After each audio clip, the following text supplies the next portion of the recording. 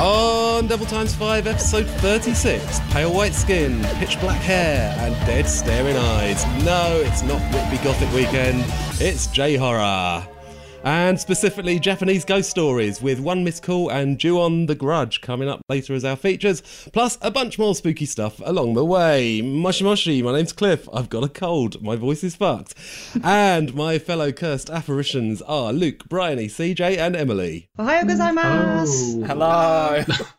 Oh, wow, it's actual Japanese from Bryony. Oh, yeah, that's good morning, though, sorry. Okay, well, people can listen to this anytime.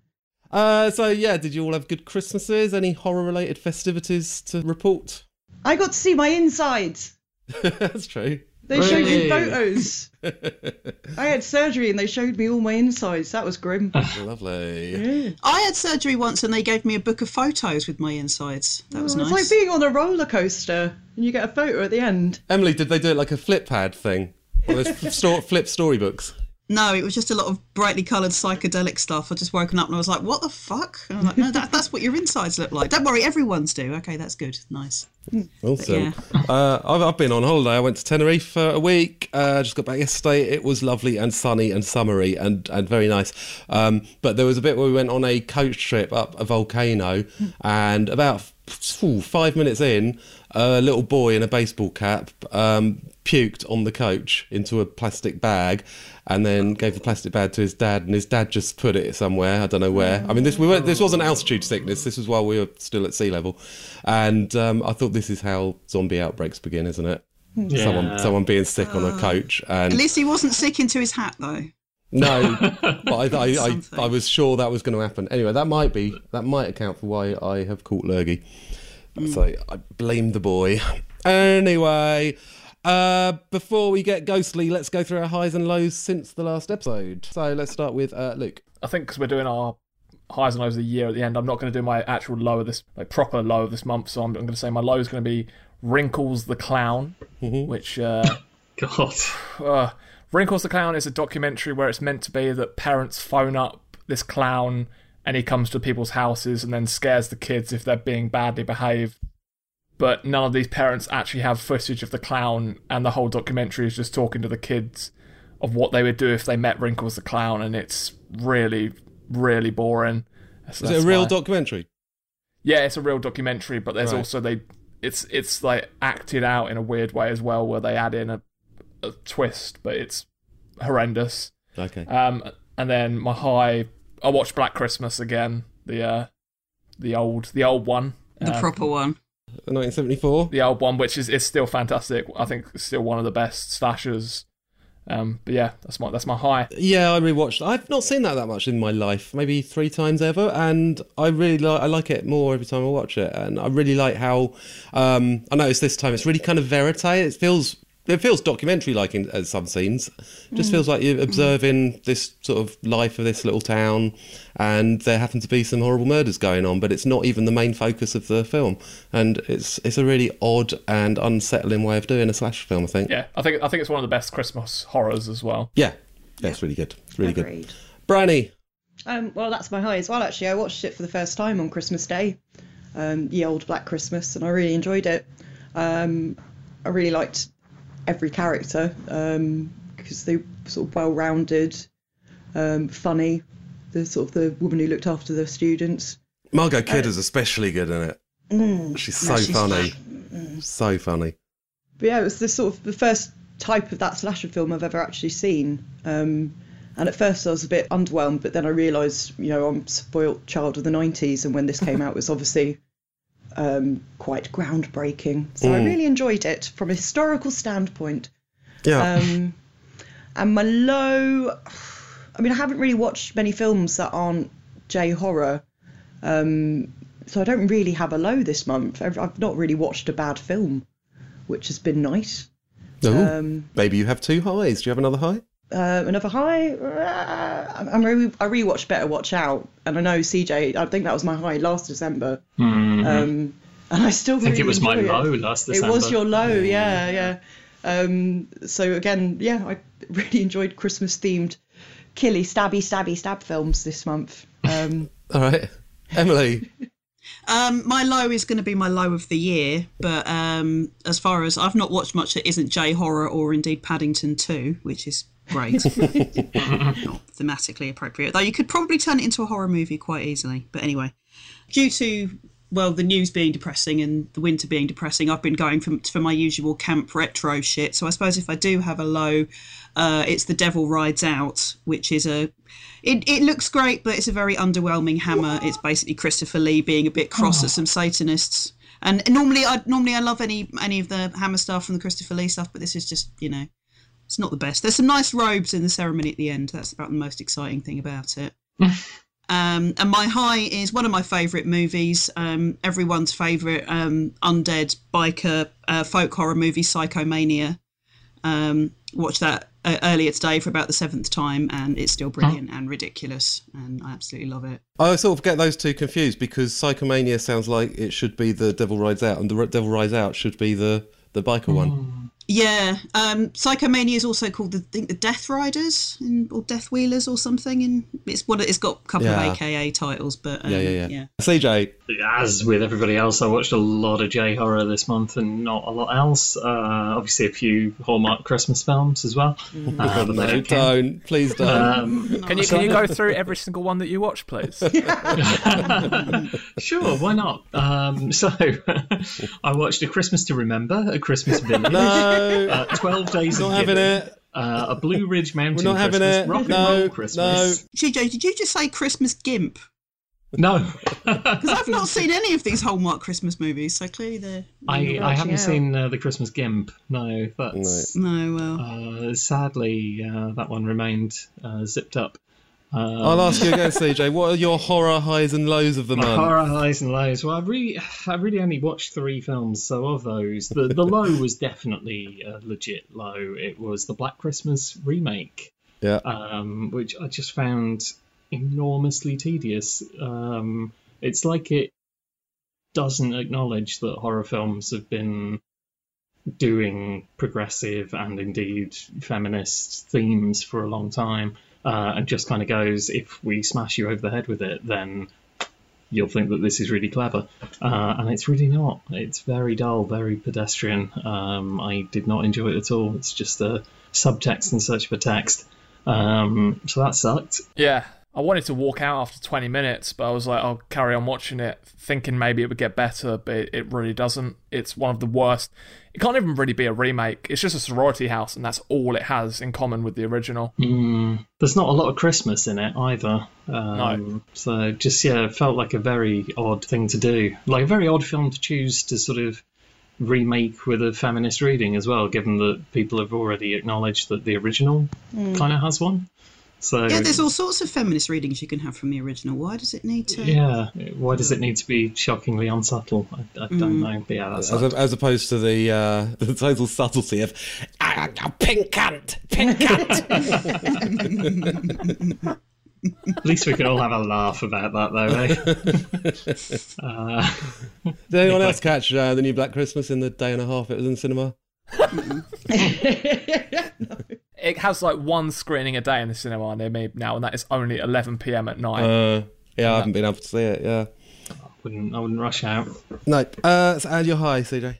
Well, my high's not really a high. It was just the least worst. It's a film called Polaroid, which is no. It's not good. I'm not going to say it's good, but it's what I liked was it was. I watched it on Christmas Day, so, in a sort of post-dinner food haze, and it offered nothing unchallenging, but on the bright side, it offered nothing unchallenging. It was just really like, oh, there's a cursed Polaroid camera, and people are going to die one by one, and it's very J-horror inspired, and it's just so gentle and simple that I was just like, I'll enjoy that. It was nice. But I can appreciate Luke's take that it is not, it's certainly not a radical or. Did you enjoy the bullying where they call a girl that wears a scarf girl? The one that has a camera girl. Yeah, how'd you like that, scarf girl? Yeah, I do actually love like ineffectual bullies in a horror film. It's a trope that I enjoy when they're just really naff.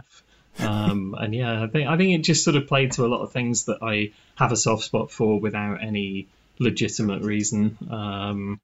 And yeah, it was fine. All right, I feel a bit bad about my low, not least because CJ, it's your probably favourite film of the year, I think, Satanic Panic. But but also because it's not the horror aspect that I hated about it. It's fine as a sort of splatter movie with monsters and that, but it's the comedy. I found it irritating to start with, and by the end I was just like, I hate this fucking film. This is so unfunny. It just didn't. Well, I really liked it. It was like a really good sitcom with splattery bits. Yeah. I just hated there was just a sense of humour didn't work for me at all. You only like toilet humour. No, that's not true. It is true. That's not true. It's not true. Because you're always like, oh yeah, I watched this zombie film where like people got smeared in poo and a toilet exploded. And, it's so funny. It's not. I don't only like toilet humour, but I don't like that particular kind of American snark kind of. There's mugging and just it's really hammy and. It was a little bit like the humour in the earlier seasons of The Unbreakable Kimmy Schmidt, which was actually quite good till it kind of jumped the shark. If you're not on board with that, I could see that you would find. No, I don't. I just don't like that sort of thing. That kind of American style of modern humour. It's not for me. I find it shit, basically. So that's why I hated Satanic Panic. But if you're fine with the sense of humour, then yeah, I'm sure it's good. I just found it incredibly annoying. My high is Dark Touch from 2013. Which was directed by Marina Devan, who did Don Mapo in My Skin. And it's about a little girl with telekinetic powers that she doesn't realise how strong they are, so she's a bit of a mini Carrie. There's a brilliant massacre at the start, really gory, and it's great. It's just got a shit title, though. When I look back in a few years' time and go, what the fuck was Dark Touch? I won't have a clue, because such a mediocre title. I think I assumed that it would be something to do with child abuse, possibly just from the title, or maybe I've just spoiled it without even realising. But my head immediately went to "Personal Jesus" by Depeche Mode. Oh yeah. I think CJ was thinking of The Bad Touch by Bloodhound Gang. That's. Yeah, it's a terrible title anyway. Yeah. Okay, now it's time to move on to this month's theme, which is Japanese ghost stories. And our first Japanese ghost story is Takeshi Miike's 2003 film, One Missed Call. And because I couldn't find an English language trailer of this, I've employed... Are you going to translate? Wait for it. It's my favourite thing when you do this. It's I've translated it for you.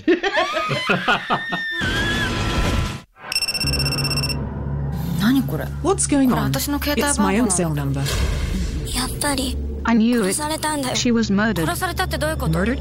What do you mean? She gets you through the phone from the address book of the dead person's cell phone, from one victim to the next. There's a reason for everything. No death is unexplainable. She gets you through the phone. She gets you through the phone. She gets you through the phone. She gets you through the phone. She gets you through the phone. She gets you through the phone. Stop. It's too up. One missed call. A group of friends start receiving voice messages from the future, playing their final words before they're killed by a supernatural force.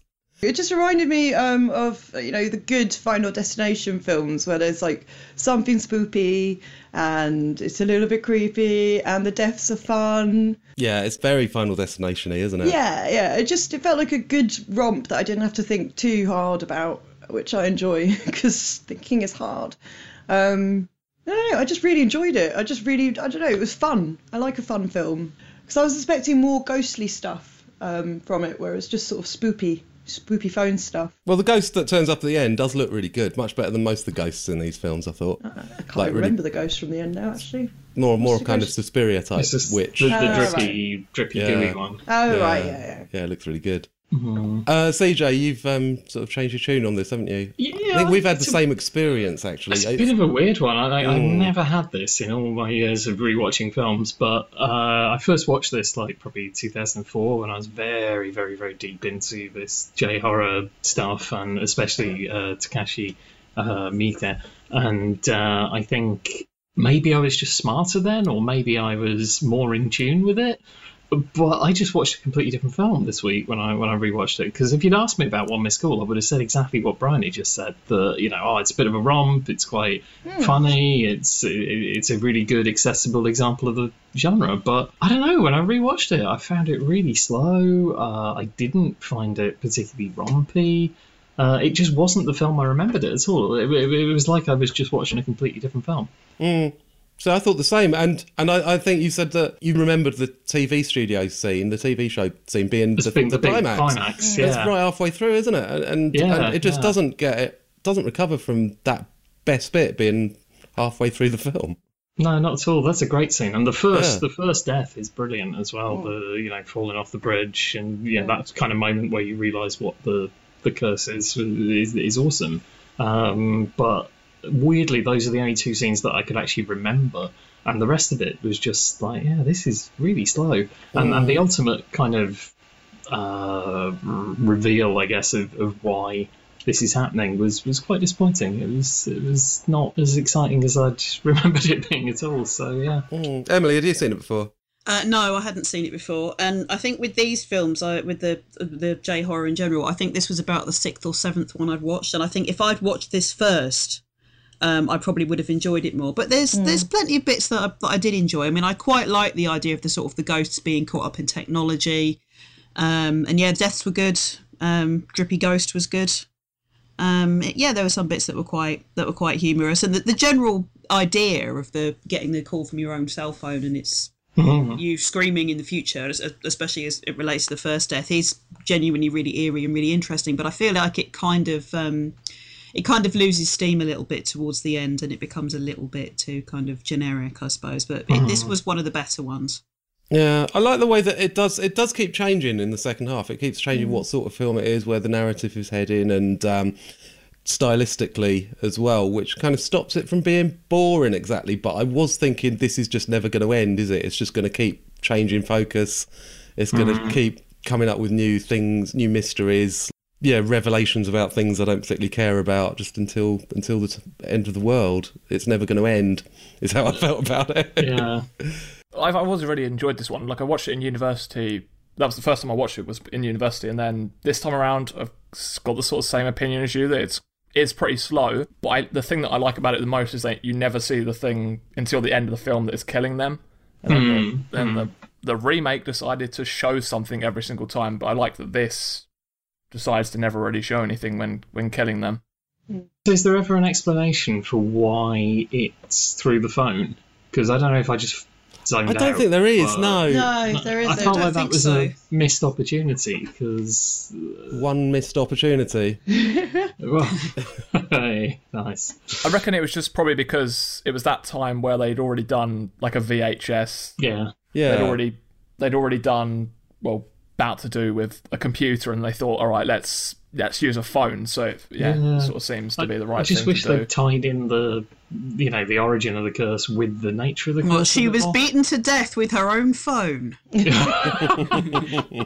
Lady choked to death on a Nokia flip phone, and ever since then. Because Takashi Miike's a good director, you at least feel like you're in the hands of a capable filmmaker with this one. So that's good, I think, because it's well made. It's better made than I mean, they put my cards on the table. I don't like these films, these Japanese ghost stories. They really don't do much for me. They're mediocre at best. They tend to be really dull. Most of them really flatly shot.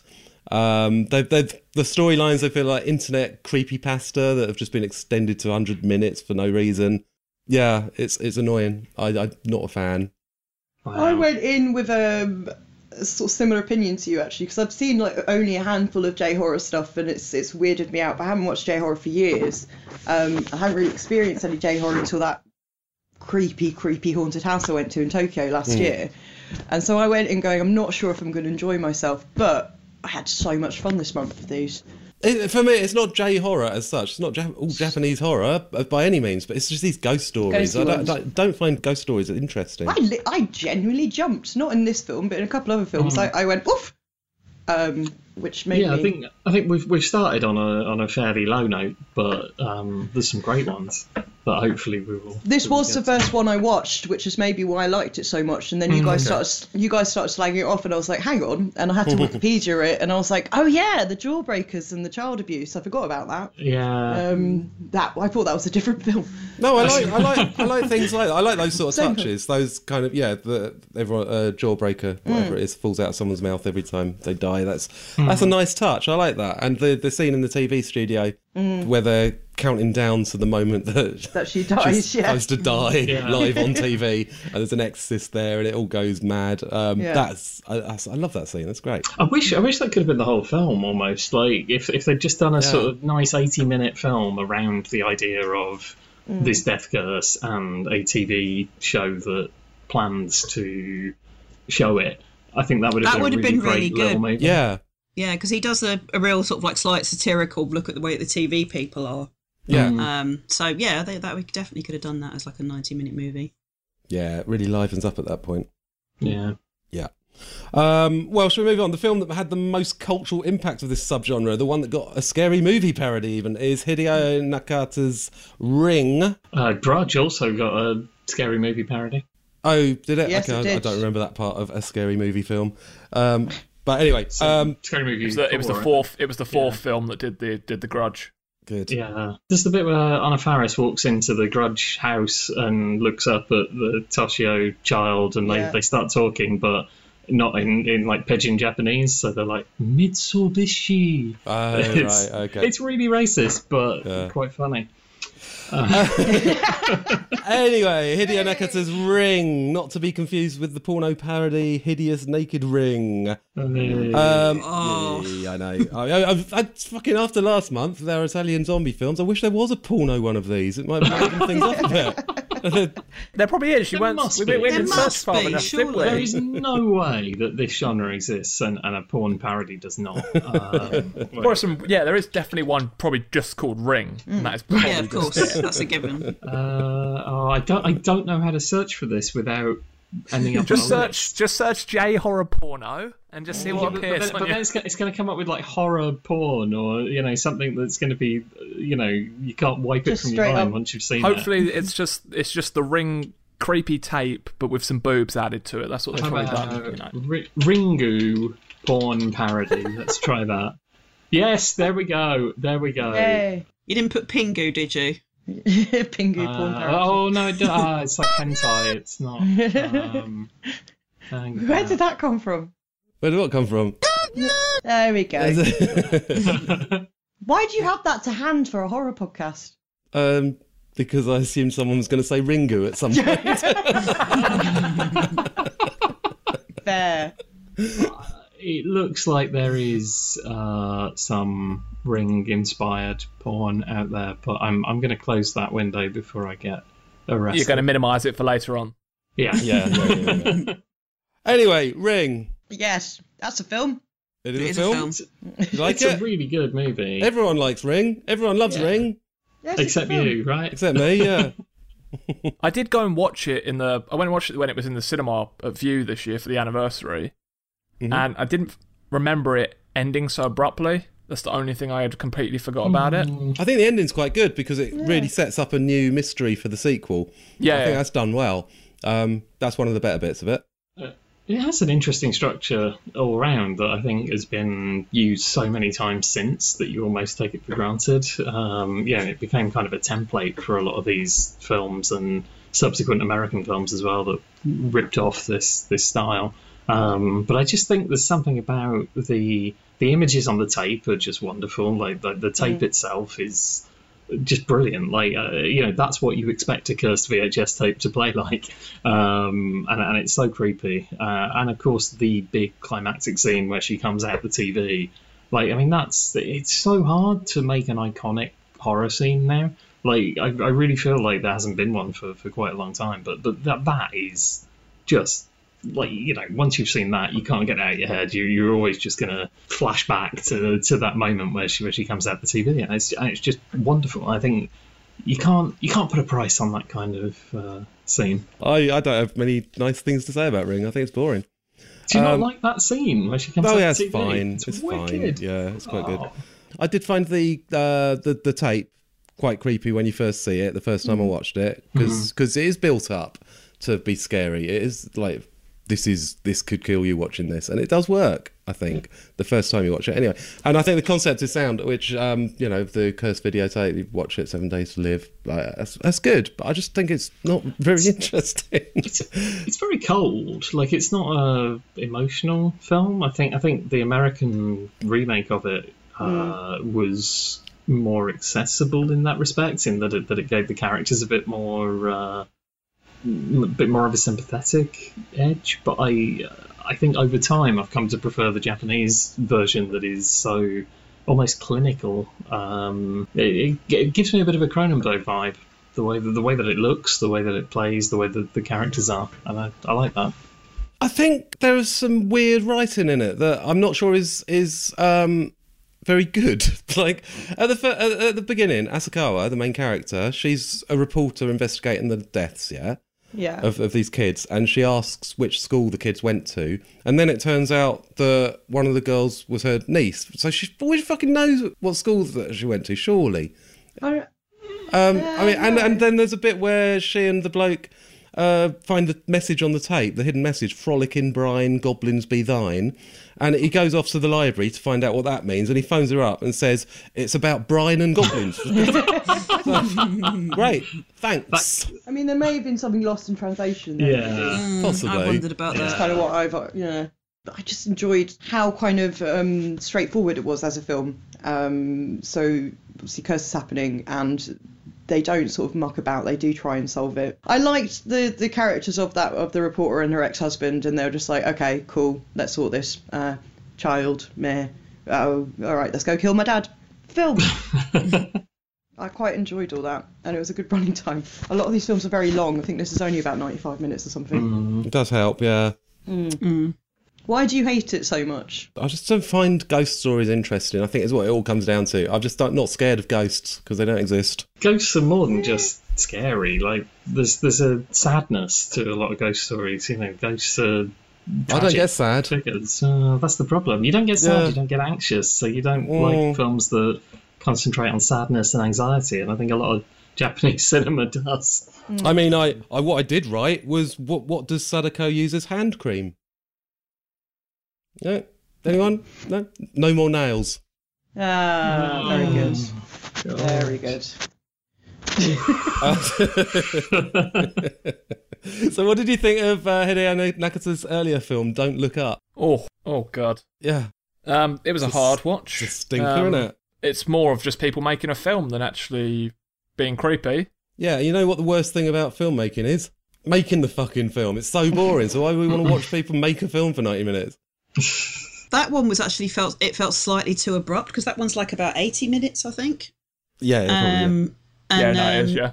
The pace is all over the place, but there were some bits that kind of worked. When you actually have the creepy coming in at this sort of documentary style, way of the story unfolding of the behind the scenes stuff, that kind of worked. But then it just all seemed to wrap up far too quickly. It was one of those films that had potential and had interesting stuff in it, but I don't think I'd want to sit through it again. I mean, the laughing ghost woman, she's kind of quite a good villain, but it's very dull. CJ, have you seen that? No, unfortunately, I've seen the remake that Fruit Chan directed, and that was so bad. It just scarred me from ever going back and watching the original. Right. The remake is absolutely worthless, so I don't know if it just was a faithful remake and this is a bad movie, but yeah, the remake's horrendous. Okay. So bad. Nakata's other big film is definitely an improvement. It's 2002's Dark Water. That's my absolute favourite of all of these films. Mm-hmm. I think it's amazing. I think it's one of the best horror films ever made. I think it's a full 5 stars. I just think it's beautiful. It does everything that a ghost story should do. It's very traditional in a lot of ways. I think, it feels almost like some of the Western ghost stories, like Shirley Jackson, M.R. James, has that kind of vibe, maybe even a couple of direct references at times. And it just works on so many levels. There's a real emotional core to it. You can kind of read it in an ambiguous way. I think the ghost story works well if you read it in the supernatural way. I think it just has such a great atmosphere to it and really evokes that kind of urban entropy that the short story does that it's based on, even though it does a lot of things very differently. It's just great. I think it's a masterpiece. You're going to say it's boring. Oh, yeah, I don't like it. Yeah. I like the kind of domestic drama stuff about the woman and her custody battle and all that kind of stuff. That all worked for me. But then they start trying to make you scared of a bloody red Mimico bag, and there's nothing scary about it at all. It's unsettling rather than scary, I would say. That's what they're going for anyway. And her kid says mama even more than Peter Bark in Burial Ground. Mama. Also, I did a double take when Ms. Matsubara's name first appeared in the subtitles. I was like, Ms. Master... what? And I had to check whether in the remake Jennifer Connelly's character is called like Ms. Fignorin or something like that. But no. Wow. It isn't. So am I in the minority on this one again? I think it is one of the best ones of these. Yeah, I really like this. It's weird and it's got a real kind of emotional heft to it. So yeah, I really like this one. Did you hear about the whole Elisa Lam story? Lisa Lam? Elisa Lam. So there's some CCTV footage of her getting into a lift and doing some weird stuff, and then her body was then found in the water tank, and it was all very similar. Oh to yes, I have that heard about this. Yeah, in Darkwater. Yeah. So what was this after the film come out? Yeah, it was after the film, but it was just it was a lot of similarities to what happened in the film happened to her in real life. Yeah, it happened in Canada, I think, didn't it? People in the hotel had noticed that the water in their sink was turning black, and it's because there was a body in the water tank. Okay, what's the lift got to do with this? Even if you watch the footage of her in the lift, it's very J-horror from what it does. Mm. It is one of the really gross things in the film as well. Is it's thinking about, obviously spoilers, but what happens in the water tank, and you do like really think, oh, yuck. Yeah. And a lot of these films don't have that kind of grotesque element, but yeah, this one has that as well, where you just like, Jesus. And when you say that actually happened as well, it's like, oh. Mm. What's the remake of this one like? Not very good. Yeah, it's pretty bad, the remake.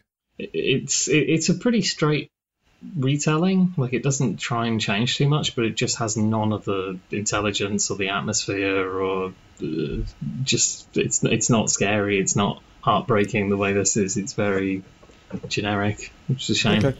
All right. Let's talk about one more well-known entry in the genre before doing a bit of a deep dive. So it's Kiyoshi Kurosawa's 2001 film Pulse, in which there's no more room on Earth, so the dead will come up your dial-up internet connection. Saged well. I like the fact the ISP is called Uranus, whatever. Yeah, Uranus online. You could put an @ sign in that. It still looks. Makes it look even more like anus. Your anus. Oh, I dug this until it got silly. I'm not a fan of spoopy computer movies, as you might know. Like, I just find them really, really tedious. Just like, oh no, the computers, that's scary. The scary thing about the ghost is supposed to be that it makes modem noises, and that's not scary, is it? And then turns people into shadows because they're all sad. They basically, everyone's a bit lonely, and then the ghosts make them live forever being lonely. This is what I gathered from Pulse. I mean, I was enjoying it, and it was spoopy, and I was like, oh god, it's a computer scary ghosty movie that's done well, and then it just got daft. They live forever and they're lonely forever. It is that silly. Yeah, I think this one looks the part. It's well shot. It's got good music. Yeah, I just found it really boring again. There's good. I like the bit where the woman jumps off the tower. That's really well done. That actually looks like real, because it's all done in one shot, and it's just in the background, and you can almost not notice it. And that's good. But then you get like things that are really unreal, like the dialogue between two computer students. Maybe you should change the size of the batch file using the variable. Check the properties. Conventional memory. It's like they're just. Is that not how you people talk? No, it's like they just flipped through like a glossary of computer terms and just stuck a pin on random words. I could have totally believed that. I wouldn't have thought there's anything weird about it. It's just bullshit. It's just. I like the boy that had never really used the internet before, and he's going through the disc, and it's kind of like do this now, have fun. He's like, okay, I'll have fun, and he's like proper like, oh no, the internet. I don't like computers. And the woman's trying to explain to him, the computer teacher, sort of going, okay, well, You can screen, save the bookmark. page and click on it, and he's going, "What? Hang on a second, click. What's a page?" And just very patient. It's like a Silver Surfers class in the library. Yeah. That's cute. Maybe that's why it doesn't work for me. It just seems so sort of quaint, this fear of the internet stuff. It doesn't It's 20 years old. I mean, Yeah. it's gonna be like the internet's changed so much in that time. But even though it is 20 years old, it's still so much better than like all the app horror films that are coming out now. Yeah, true. Because it felt a bit slow, like a modem. Hey. Hey, CJ loved Countdown, remember? Yeah, Countdown was that? great. Yeah. What was the one that I hated? And it was just like, hi, I'm an app and I'm sassy and I'm going to kill you. Was it Bedeviled? Mr. Bedeviled? Yeah. Oh. Yeah. That was fucking awful. Yes. So in comparison, a J-horror internet film made 20 years ago is vastly superior to the stuff that's being churned out today regarding... It's actually pretty sad rewatching a lot of these films. Even the ones that are not great have just got such a bar of quality that just the majority of stuff that you watch now, just even the better stuff doesn't even hit that low bar that some of these have. I think that's why I had such fun with it this month, because I'm not a ghost story person, but I love Japanese ghost stories because they are all just tinged in despair and vengeance and horrible bad things, because weird shit happens in Japan anyway, and none of them were some of them were slow, but none of them were god awful terrible. None of them were porn, and I enjoyed every single one that we watched. I mean, I was a little bit bored during a couple of them, but There's no sex in any of them, let alone porn. no. It's such a sexless genre. There's no gore, there's no violence. But I think that's all part and parcel of what makes it appealing, because if there was sex, there'd be more intimacy and warmth and hope, and I don't think that's what these films are about. Yeah. I mean, half of them about child abuse. That was the theme. There's a lot of very, very grim stuff. Yeah. The general theme was sort of demanding woman ghosts and child abuse. Yeah, it's like, is it another spooky woman who had a massive grudge in the rest of it when she was alive? Oh, do you know what it is? Got a little bit tired of Was that. she killed violently by any chance? Yeah. It never Sick gets of that old being- though, does it? That's timeless. Bitches be cray-cray. Yeah. All right, well, there are quite a lot of sequels in this subgenre, and we've looked at a couple of them. The first of them isn't even a sequel to a J-horror film, because it's Paranormal Activity 2, Tokyo Night, which, yes, is an official licensed sequel to the Blumhouse Money Spinner. Yeah, sorry. Actually, can I take that back, what I said about there being a bar of quality? I absolutely forgot about this one. I mean, this was quite late, though, isn't it? This is much later than all those other films that we've been talking about. It's 2010. Yeah, this is gash. It's awful. Paranormal Activity is all shit. It's all just people being asleep until a sheet moves, and then people go, ooh. It's absolutely in tune with the rest of the Paranormal Activity series. It is. Apart from the brilliant marked ones. I mean, it's a bit of salt scatters on the carpet, a glass breaks, a door opens, a wheelchair moves by itself a bit, which is quite funny because it suggests that the ghost likes to ride around on a wheelchair at night. Who doesn't? Let me have a go. Go on, let me have a go. Woo! Wheeling around, knocking over piles of salt like a... I went on holiday years ago to a place in Cornwall, a little village, and it was so bereft of things to do that I sort of signed for their village fete, and one of the attractions was have a go on Mary's electric wheelchair, £1 a ride. Excellent. Yes, it's tedious, but I mean, I think it's got every right to be tedious because it's a Paranormal Activity film. Yeah. I think the lead actress in it is good at screaming. I can say that. Yeah, I had to keep turning the volume down because it was proper. Yeah, this is one of the, as is quite often a theme with this is one of the ones where I fell asleep for 20 minutes in the middle and was woken up by some quite loud screaming. Were you dragged out of bed? Oh, no, not exactly. I was just awake, drooling with my tablet computer here, so no. Years ago, I had some friends around to try and watch a Paranormal Activity marathon. I think there were only 4 of them out at the time, and we got about halfway through the third one, and we all just dropped off to sleep because it's just so much footage of people sleeping in It's the silence. same formula. It's about 85 minutes of slightly spooky things happening, and then a crescendo at the end, and you're just waiting the entire time for that crescendo. But even the crescendo is just somebody gets dragged out of bed, and it's like that's I did like her walking around on her broken feet, though. That was quite that's a good bit. Yeah. I like where she looks up the newspaper article, the American newspaper article. It refers to Katie and Micah without actually mentioning their surnames at all, as if you're like, oh, Katie and Micah from Paranormal Activity. Yeah. And the other sequel we've examined is the Ring Grudge crossover mashup thing, Sadako vs. Kayako. That is so good. This was very silly. Ridiculous. It's a work of genius. I love that they sat down and plotted out how these two completely unrelated ghosts would come to have a fight. Oh, what? And it's works. the well is in the back garden of the Grudge house. Come on. It's brilliant. Wouldn't this have come up before at some point? This one did contain a bit that made me properly laugh for about 5 minutes, and that's when Toshio appears and his head's the wrong way around and he's all blue and he comes out of the other kid's body with his head the wrong way and goes, meow. Yeah. I know he does cat noise, but there it was like so brilliantly much timed. meowing.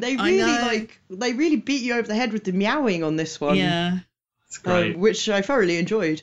It's so shit. It's so shit. What? It's not. I don't understand, CJ. You say they spent time plotting how these two things come together. No, half of it is a Ring sequel, half of it is a Ju-on sequel, and then at the end, the psychic says, "Oh, I think the best thing is if we get Sadako and Kayako to have a fight." Yeah. Both of those plot lines are only there to bring the two together. Like, they don't work as independent stories. They're just a really needlessly complicated way to make a ridiculous thing happen. And then it all brings it to the final version of the video, which is just a Sadako coming out, who she's suddenly able to kind of bend everywhere, and of course there's the inevitable noise, and you're like, I can see that coming. Yes. Rubbish. That's brilliant. And I'll tell you what, the theme tune at the end as well. Oh, amazing. Oh, that's banging. Yeah, I can't remember the tune, but the lyrics are like, friendship sometimes maybe.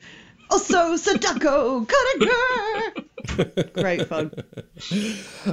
Before I completely lose the will to live, we'd better talk about something that I didn't think was too bad. So let's go back to Kiyoshi Kurosawa, who made Pulse but redeemed himself in 2006 with Retribution, or Sakabi. So it's a detective story, this one, and I thought the mood was good and sombre. I like the macabre detail that all the murder victims have mouths full of seawater, even when they don't die anywhere near the sea. But the detective, he could have found his clues a lot easier if he'd actually switched on a fucking light at some point, so just shuffling around in the dark the whole time. It was fine. It was slow paced, and I sort of gave up on it being a ghost story, and then the ghost appeared, and it's like, okay. But I did sort of treat it more as a detective mystery. It's fine, very fine detective mystery. But I was just tired of needy ghost woman. She was quite, and she was unnecessarily angry as well. I mean, she was a bit mental. But she was basically mad that a ferry passed her 15 years ago.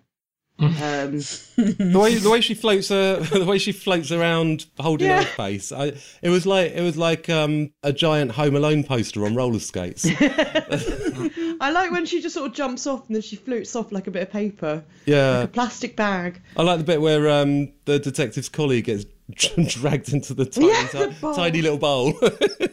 It's so stupid. It had its moments. It was a very serious film. It was very, very serious, and it was fine, but also just a bit meh. Yeah. I didn't mind it. Didn't mind it. Couple more worthwhile ones from Koji Shiraishi, who made Sadako vs. Kayako. The Curse on Norai is awesome. Very well regarded. That's a good one. I really like that. Yeah, I went in not expecting to enjoy it, and I think it was my favourite of all the bunch. Really, really enjoyed that one. I think I might be with you on that. I didn't like it, but it really works. All the different techniques that he uses for the documentary, be it the found footage bit, the Roger Cook style investigative journalism, the TV bits are brilliant. With the real actresses and TV personalities in it. It just feels really smartly done. It keeps it motoring along as well, doesn't it? It doesn't drag because of all the different techniques. Yeah, and I think the punchline of what the ghost is and why it's the way it is just so dark. It's a proper gruesome punchline. And that final shot at the shrine is brilliant. Really, really creepy and gross and just. Ugh. I thought the best bit was the bit that turns up halfway through the end credits. Oh, the fire stuff. Yeah. That was really good. But I mean, this is the sort of thing. Do you remember on the IMDb message boards where whenever there'd be a film like this, some sort of horror documentary type thing, there would always be a question: is this a real film? I love those message boards so much for the amount of wrong-headed stupidity on them. My absolute favourite thing on the IMDb message boards ever was somebody complaining about animal cruelty, and they'd spell animal and cruelty wrong. About a horse in a film, and the horse is really obviously bad CGI. Luke, Norai, The Curse? Not a fan. I'm sorry. I got partway through and I just... Tinfoil Man. Yeah. Tinfoil Man's great. Why? It's so over the top, isn't he? The first time they show a ghost as well, my girlfriend turned to me and was like, that looks like someone with a carry bag over their head and a Minecraft character. You really zoom in on that little white character just hidden in the shot in the woods. I couldn't get behind this, and I don't know, everything online, IMDb was saying it's one of the creepiest films of all time, and I wasn't creeped out at all. I don't think there was anything frightening about this, except for the kid's face turning weird in that credits scene, but that was about it. Yeah. That is the best bit. That, and I like the woman in the woods with all the fetuses. Yeah, that's good as well. That's the shot. This is one of the couple that I didn't get around to watching, but from the description, I really feel like I should watch it now. It's like, what? There's a woman in the woods with all the fetuses? Yeah, I think you'd really enjoy it. It's quite different to all the other ones that we've been discussing. It has its own identity. Because I watched Tokyo Nights, Paranormal Activity, and then I stuck on The Curse almost immediately afterwards, and I was like, oh, for God's sake, it's another found footage one. But it's actually very entertaining. Things actually happen, and it's got a tone to it that just makes it really work, and it's good fun. Well, the other film Koji Shirashi made that we should talk about is Carved, aka A Slit-Mouthed Woman. Yeah, this one it's batshit, and I quite like how batshit it is, and it's also quite unsettling. I mean, the sort of the fact that you've got the horrible things actually happening to small children is quite... It had a real kind of comic booky sort of appeal. Sorry, I'm buffering. I've had too much Christmas. I'm mostly cheese at the moment. It had a real sort of comic book feel to it, in the sense of the kind of how extreme and weird it is. And also the slit-mouthed woman is actually a bit of... is a Japanese myth that people tell each other. Yeah. It is horrible. Yeah. Very silly, though. Again, I thought the detective work was total dog shit in this. I mean, there's a bit where the dialogue I've written down here, it says here that the slit-mouthed woman hides children in a house with a red roof, and he goes, "Ooh, I used to live in a house," and she goes, "Did it have a red roof?" And he goes, "Yes." That's how they find the house. Surely, as a Giallo fan, you cannot criticise like detective work. I mean, come on. I think there's probably more detective expertise required to solve Wes Spot. Some of the effects of her actual slit-mouthiness is they look really cool, and she looks quite gross, but I don't know, I just found it quite dull and a bit aimless. Yeah, it just drifts in the middle.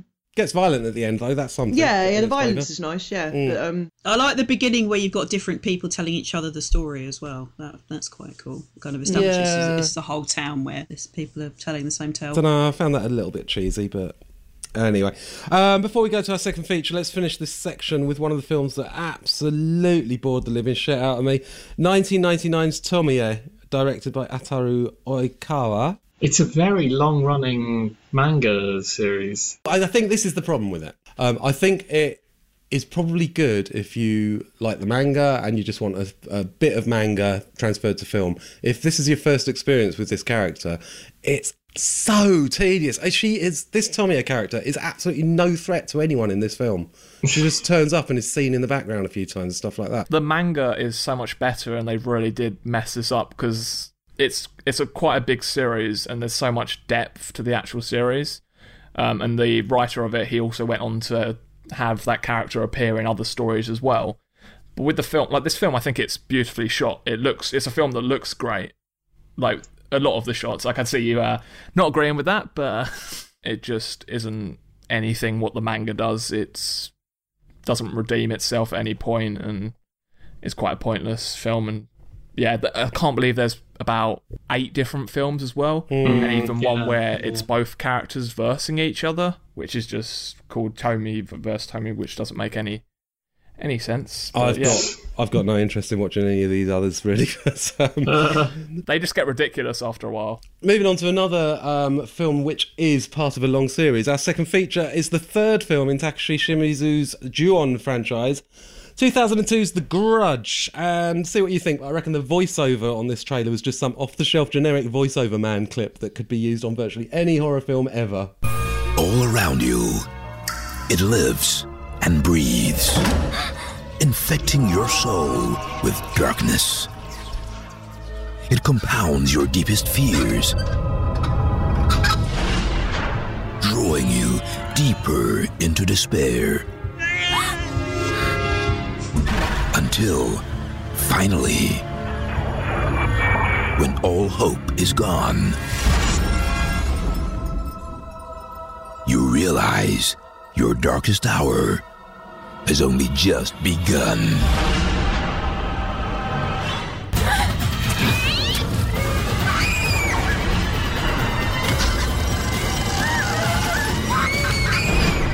The Grudge. So in case you couldn't figure it out from that informative trailer, the vengeful spirits of a murdered mother and child haunt a variety of people who enter their home. So, as I said, this is the third full-length film in the Ju-On franchise, and I've been trying to get my head around the different titles and the meanings of the Japanese words. And the first 2 films were called Ju-On and Ju-On 2, or Ju-On the Curse and Ju-On the Curse 2, because Ju-On means the curse. But Noroi also means the curse, as we've already learned. And then the next 2 films are known as Ju-On the Grudge and Ju-On the Grudge 2, because Ju-On also means the grudge, or possibly even the grudge curse. But I can't call it Ju-On the Grudge, because every time I hear the words Ju-On the Grudge, all I think of is Ju-On the Grudge is all mine, all mine. Ju-On the Grudge is all mine. Ju-On the Grudge is all mine, all mine. Ju-On the Grudge is all mine. When the fuck did you record that? When? This afternoon. Oh, wow. So, CJ, when you chose this theme, your first thought was to make us sit through Ju-On films and nothing but Ju-On films, all 13 of them. Yeah, I think, I've sat through all of them, so I felt like everybody else should suffer as well. I think what I do love about the Ju-On films is Shimizu has such a single-minded vision for these films. Like, I don't know if anybody's watched the 2 short films that he did that these were all based on. They're 2 3-minute films. The first one is just like a little sting where you see Toshio for the first time, and the second one is where you see Kayako for the first time. And I think that's 6 minutes of footage, and yet he's expanded it into 12 feature-length movies. And it's incredible because there's not much to them beyond this eternal death curse that is just unstoppable. Until the 3rd American remake, no one even offers a potential way of stopping this curse. It's just, it'll just fuck you up. Doesn't matter if you're good, bad, adult, child, go in that house, get fucked up by ghosts. And I think the 3rd one is the perfect one, the one where it just all works. Like a lot of these films, Ju-On the Grudge. I think, like, you get a lot of them sort of repeat the same scenes, the same tropes, the same style, but the 3rd one just works. It is so perfectly constructed. The scares are just wonderful. Like, there's so many great scares in this. Like, even the bit where she's going up the lift and Toshio just appears on every floor. That's a beautiful setup. That's a nice scene. That is nice. Yeah, and when Kaiko's under the bed, it's a classic, but it just really works well. You got the shampoo finger hair thing, which is brilliant. And then it all leads up to that incredible climax, the staircase scene, which is the most shit you pants scene in this whole genre, I think. The first time I watched that, I was just like, what the fuck? Because it's just like Takako Fuji is a contortionist, and she is just walking down the stairs painted in the sort of Budo-style body paint, and that shouldn't be scary, but the way the camera just stays on her, and that noise in the background, it just forces you to keep watching her much longer than you want to, and it's just brilliant. It's so well orchestrated. I was impressed to find out that Takako Fuji and Yu Ozeki, who plays Toshio, were in both of a lot of the early ones, including the American remake. Yeah, the first two American remakes. Yeah, so that's pretty good. The way they transferred those two actors over. Well, Shimizu directed the first two American remakes as well. So, well, I think Toshio looks brilliant. Yeah. He's such a strange-looking boy. Even the way he says his name. Yeah. Toshio. But I find them both, especially Toshio, but also Kayako to a point, in this film, too comical. The way that Toshio just sits around sort of in his pants, drumming his knee, it's not scary. And I think in the remake, I think Toshio and Kayako are much scarier. I think I've reached the point now where I've watched these films so many times that I do find them more adorable than scary. When either of them show up, I'm like, oh. So I can sort of see your point there. But I still say the first time was scary. Of all the films that I've watched, so The Curse was my favourite, and this is a very close second, because after I finished it, I was like, that was perfect. That was well-paced, creepy, strange, tragic, meow. Meow,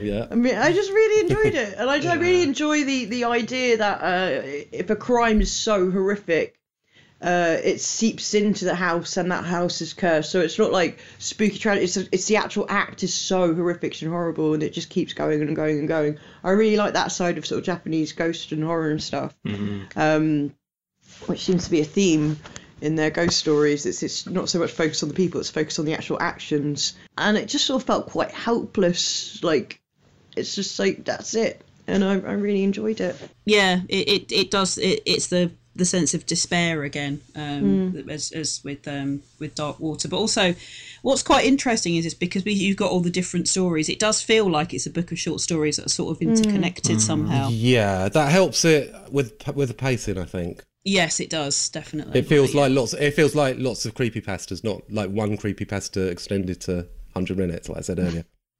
It's like it's good creepypasta though. It's Taste the Difference creepypasta. Yeah. I think it reinforces that inevitability as well. Yeah. Because each time it kind of starts a new story, it's like, oh my god, you are so fucked.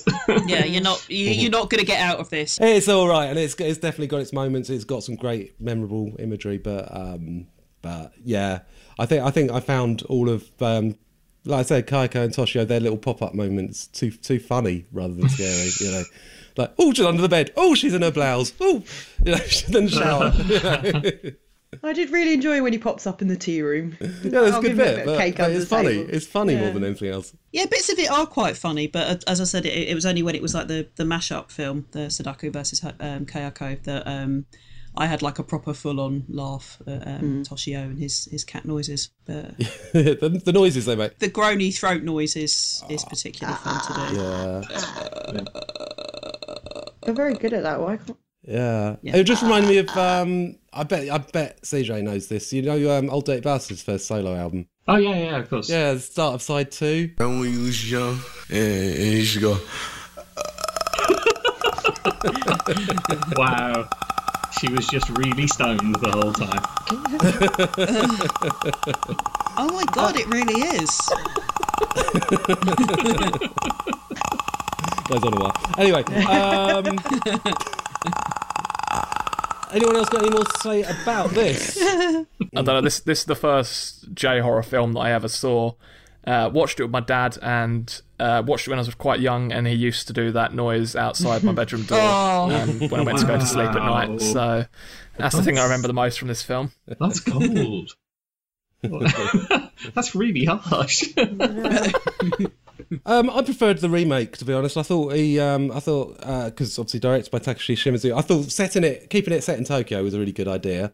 And I think it just improves on a lot of the things that I found flawed in this version. So I think it's a lot more accessible as a story. Like, it frames it a lot more around the Rika substitute character that they give to Sarah Michelle Gellar. But I think it reminded me of like when you go and see a band a lot and they're not like, they haven't put anything on record, they're just like a live band and they have a load of songs and you go and see them a load of times and you hear the songs and they're great songs, and then eventually they get a record contract and they go into the studio and they've been playing these songs for so long that even though they put them down and they're still those songs, they just don't have that same like energy and that roughness that you fell in love with. And that was the problem with the remake for me. Like, it was fine, but it just didn't have that edge that the original Ju-on films had. But it does have gore, and that kept me interested. It does. I'm a gore hound. I can't believe I'm the one who's trying to defend like subtle goreless horror. Usually I'm like, more slime. Yeah. Oh well. Okay, spirits be gone. It's time for a game of scary noises.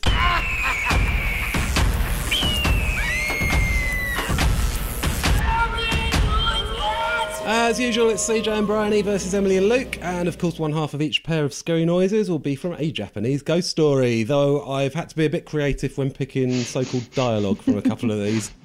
So watch out for that. Here's your first pair of scary noises. You tell him I've got Boone under control. Don't trust him. He changes. Sure he does. Eigerman, he was right about the motel. So what? So maybe there are others. What are you talking about? Monsters? A cult. I don't know. We should check it out. You want to go out there? Yeah. Okay, we'll go out there. Was the dialogue from 1408? No. Okay then. Can I guess the music is Dark Water? Okay. No, it's not. Emily and Luke. Good start. Is the music Nori the Curse? No. The music was Tomia, and the dialogue was Nightbreed. Oh, wow. Oh, fuck. Yeah. Okay, yeah. Damn. Okay, number 2.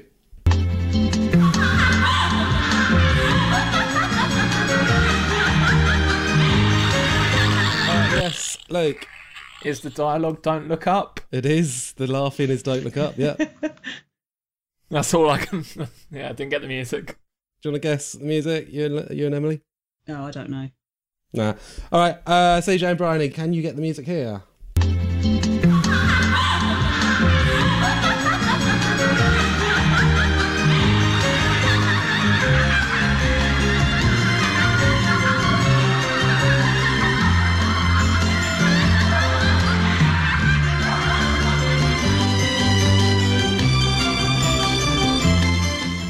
Some Jallo shit, I don't know. Shall we go with Don't Torture a Duckling? Yeah, it's not that. It's the Red Queen kills 7 times. Oh, bollocks. Can I get a half point for weird Italian shit? Yeah, well. Here's your third pair. Daddy, you scared me. Yes, Riley. It's Pulse, the oohing. Yep. You didn't even get as far as the dialogue on that. So No. I'll put it down for 1 point. Thank you. Emily and Luke, can you get the dialogue on this? Daddy, you scared me.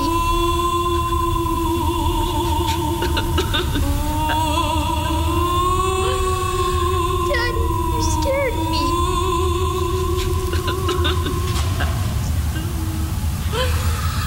Daddy, you scared me. I think that might actually be the scariest noise I've ever had on this. I don't know, but that's going to be haunting my nightmares for about a week. So. Yeah, I can't think what Daddy You Scared Me is. Daddy You Scared Me was from The Possession. Okay, number 4. No. Emma still hasn't said a word to me. No, he won't come down. Yes, I'm sure he's Japanese. Yes, CJ.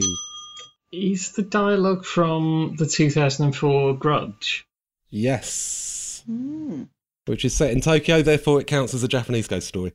I'm not sure about the music. I wasn't really listening. I was focusing on the dialogue because I thought, oh, I recognise this. Bryony, were you listening to the music? I was. It sounded quite B-movie 50s. Could you sing it for me?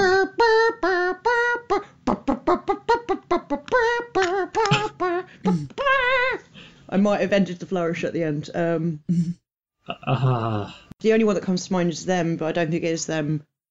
It's not them. It's not them. It's not them. Emily and Luke, can you get the music? No. Emma still hasn't said a word to me. No, he won't come down. Yes, I'm sure he's Japanese. Yeah, I know. I'm sorry, Alex. Okay, just get here as soon as you can. No? No. Okay, that was from Sisters, the Brian De Palma film. I thought it sounded a bit like sort of Tom and Jerry music from the 50s. Number 5. I can see your house from up here!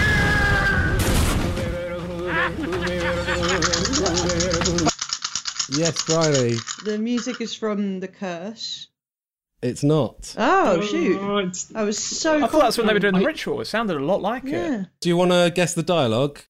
I could only guess one missed call for the woo-woo-woo-woo-woos. No, it's neither of those. So Emily and Luke. All right. Music and dialogue to get here. I can see your house from up here! Fancy, please. You got any in? Oh, yeah, I just got a load of fun. Somebody get me the number of that truck. I want you to get me antifreeze. Okay, put it in the truck, right? I want you to be back here in 5 minutes. No idea. No? The music was the exorcism scene in Paranormal Activity 2 Tokyo Night. Oh, of course it was. And the dialogue was from Jack Frost. Wow. So it's currently 2-1 to CJ and Bryony, and this is the last pair.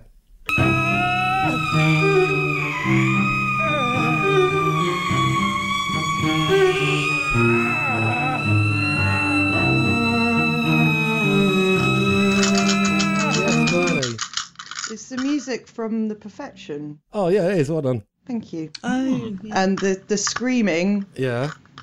is from... they all have bloody screaming in. CJ, can we help narrow it down to Screamy Scream? Oh, hang on. Screamy Woman.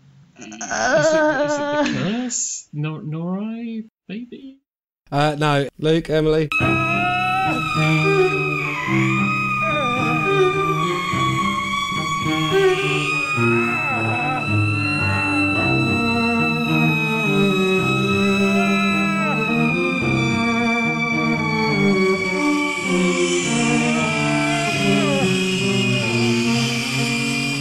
No. I was just holding out for the shouty song at the end of Sadako versus Kayako. And Friendship, maybe, I don't know. Gonna do a killing, let's go. It was Sakabe, Retribution.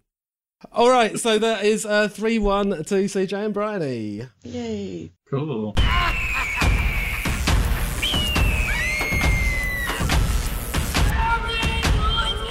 You must now forward this podcast to at least 5 of your friends, or you'll be cursed to watch nothing but the remake of Pulse on a loop forever.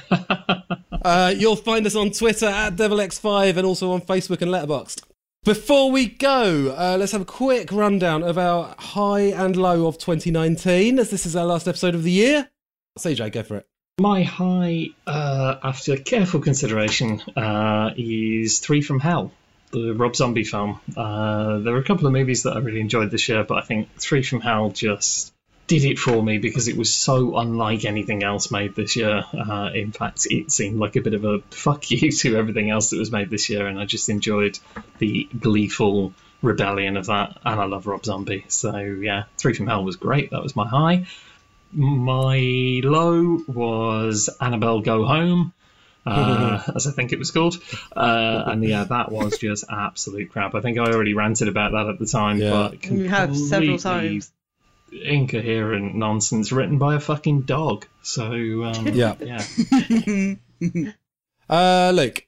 My low is going to be Black Christmas. I know we already spoke about it, but this film just drained me from watching it in the cinema. Like I wish I could put Cats as my low, because Cats is a horror, but Black Christmas is a true abysmal film that doesn't understand. It wants to be a feminist film, but makes all its characters be really badly done.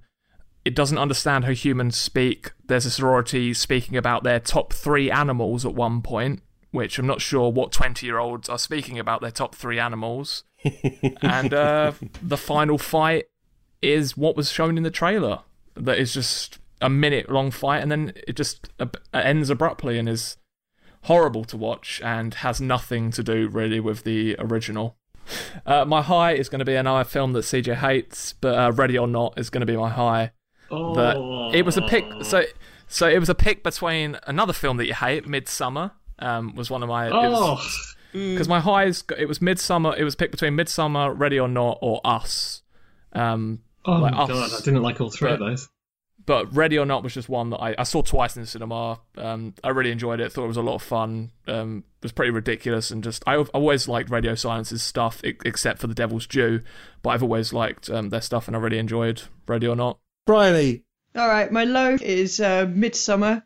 For reasons we've gone into, it was just a big bit of a disappointment. Characters I didn't really care about, and not enough violence towards them, because they were assholes.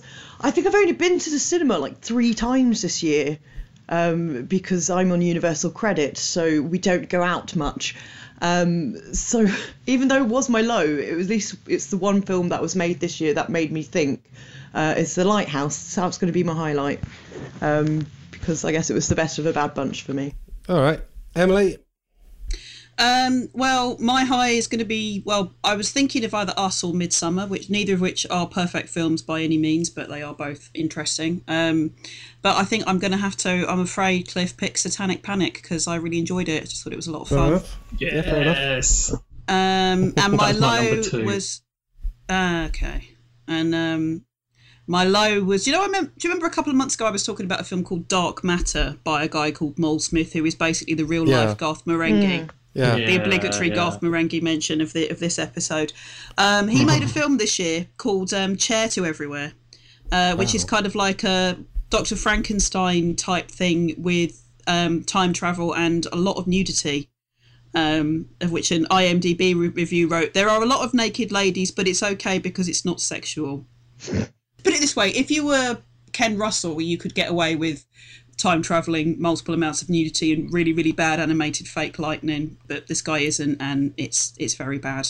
And my high, what should I do? My low first. My low was Between the Darkness, aka Come Said the Night, the kind of modern day indie American folk horror that I talked about on episode 32, if you want to listen to me rant about that. And my high is The Perfection, as heard on Scary Noises just now, because I don't remember the last time that a film gave me quite the sort of, oh fuck, I really wouldn't want this to happen to me sort of thing. And when I saw the little kid puking on the bus in Tenerife, I thought, here we go. So that's our highs and lows of 2019, and next month we'll be riding the ups and downs of the Hellraiser franchise, so have a very happy new year and join us at the end of January. Until then, thanks for listening.